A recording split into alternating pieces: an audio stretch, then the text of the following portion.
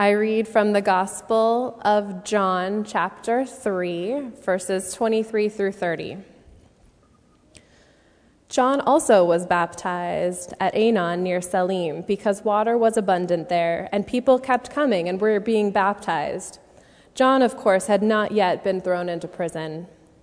Now, a discussion about purification arose between John's disciples and a Jew. They came to John and said to him, "Rabbi, the one who was with you across the Jordan, to whom you testified, here he is baptizing, and all are going to him." John answered, "No one can receive anything except what has been given from heaven. You yourselves are my witnesses that I said, 'I am not the Messiah, but I have been sent ahead of him.' He who has the bride is the bridegroom. The friend of the bridegroom, who stands and hears him, rejoices greatly at the bridegroom's voice. For this reason, my joy has been fulfilled. He must increase, but I must decrease." The word of the Lord. Thanks be to God. Next week is Christmas Eve. Did the stress level just go up when I said that? I think this is the shortest Advent possible.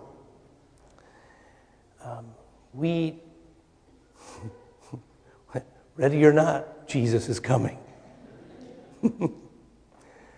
Every Advent, the scriptures kind of boil down certain spirituality that is applicable throughout the Christian year, but we distill it in Advent to catch our attention, to get it. The hope is that we get it enough to keep living that Advent spirituality throughout the year. The spirituality is this: God is coming into our lives, not just at Christmas. God is coming into our lives. Pay attention, stay awake, be attentive, have holy expectation that God is about to do something. And God sends prophets that shake us up. They shake us out of our normal routines. They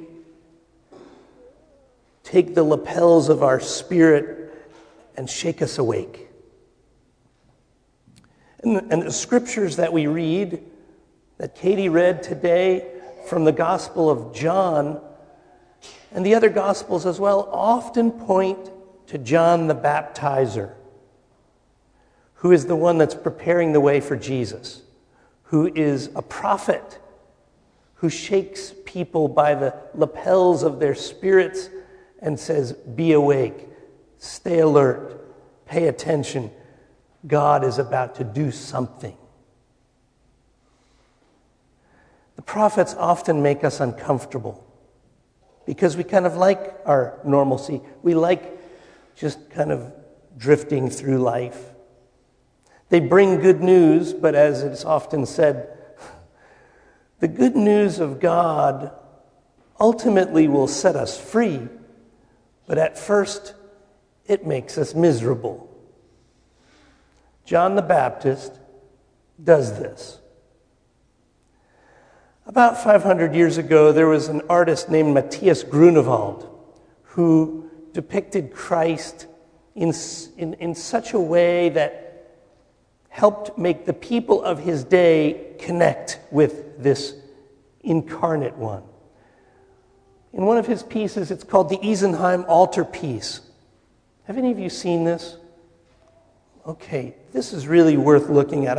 I spent a whole semester at Drew Seminary writing a paper on this particular piece. And when I was living in Germany, I got to make a pilgrimage to where this is displayed in a museum in Isenheim, just across the border between Germany and France, in a town called Colmar.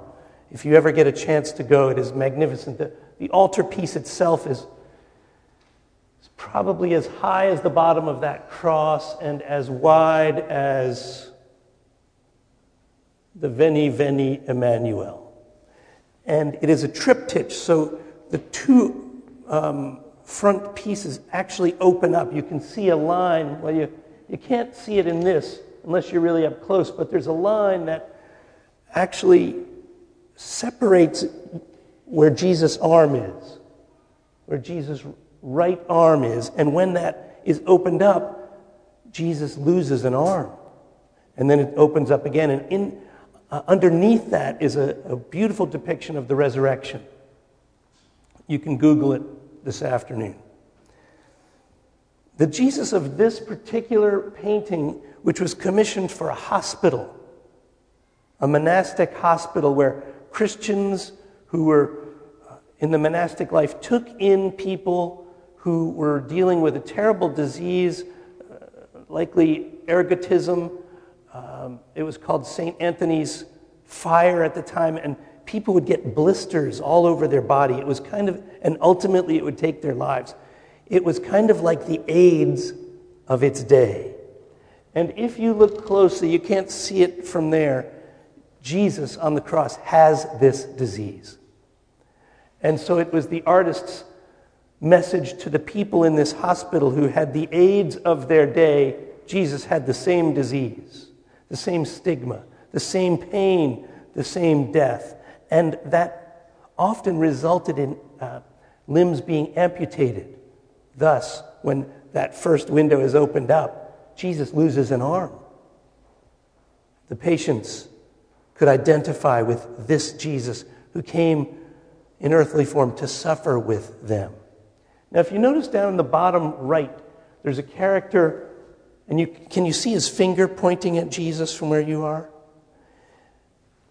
Let's do a zoom up on the next slide. That's John the Baptist. And Matthias Grunewald painted that finger. It's an elongated finger. It is not proportional to his hand. And in that is a message that says, keep focusing on Jesus. Underneath, you can see the depiction of the Lamb of God who takes away the sins of the world with a chalice, receiving the blood of the Lamb. This was very important in medieval art. But I want to talk just a little bit about John today, because the scripture that Katie read today from the Gospel of John depicts John the Baptizer in a conversation with his disciples. His disciples say, hey, Jesus, this guy you said was the one, is baptizing people on the other side of the river, and everybody's going to him. Nobody's coming to our endeavor anymore. Is that cool with you, John? And John says, this brings me great joy. Joy. Because he is the one.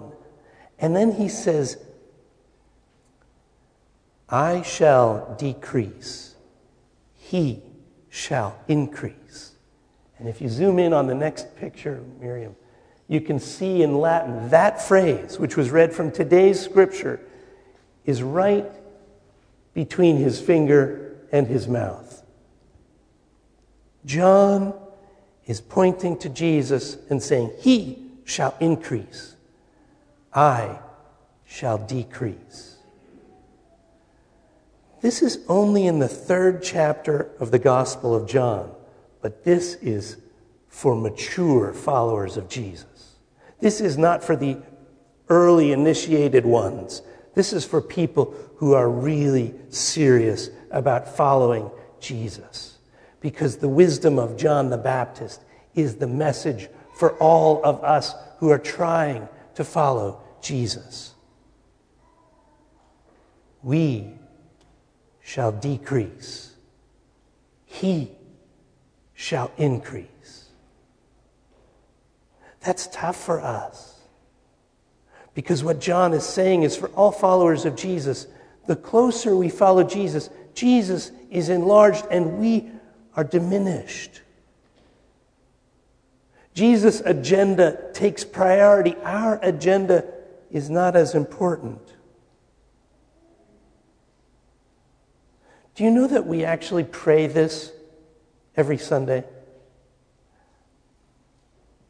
When we pray the Lord's Prayer,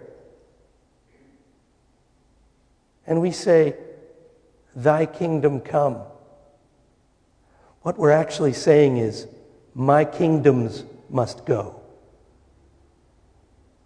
if we really want the kingdom of God to come, that means our kingdoms must go. Did you see that the New York Times covered an article about the Lord's Prayer last week? The Pope said, the translation of the Lord's Prayer could use some work. It was originally said in Aramaic. Jesus spoke in Aramaic. It was translated into Greek. It was then translated into Latin. And then it was translated into German and English and various languages. That one line, lead us not into temptation, really is not a good translation. The Pope isn't the first one to say this. People have argued this for hundreds of years. And I think he's right. What kind of God would lead us into temptation?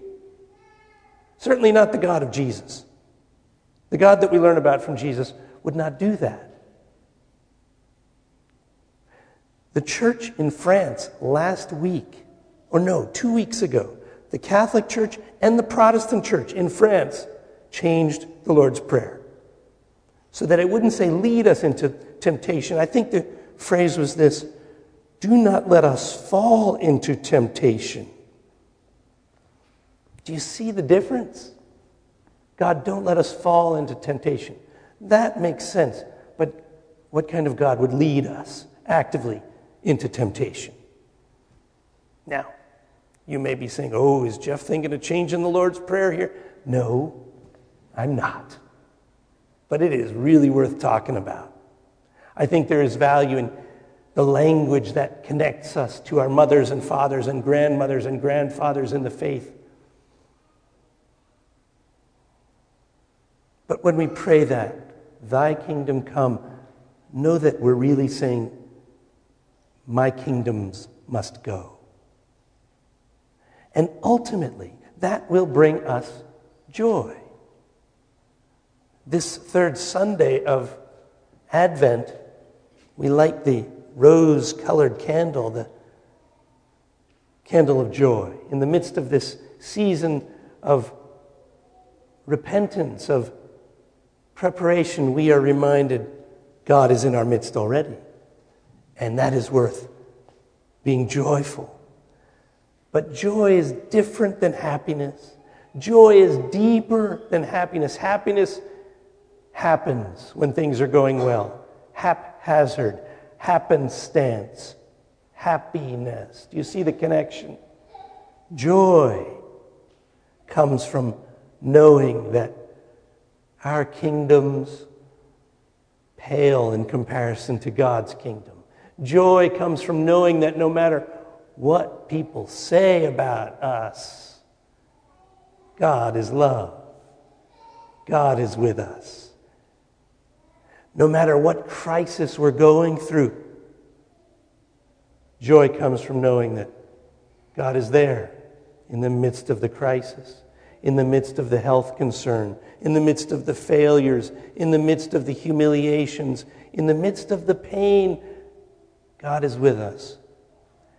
And with that comes the potential of deep and abiding joy. So this week, if we don't know what else to pray, let's pray for joy for ourselves, joy for our neighbors, joy for our family members, joy for people we see in our lives who are going through stress. And we can silently say, God, bless them with even moments of joy. By the way, I think that may be a good start to know there are moments. It is not always sustained, but moments of joy that can get us through. Would you pray with me? Dear God, bring us joy. Bring them joy. Bring the whole world moments of joy. We pray in Christ. Amen.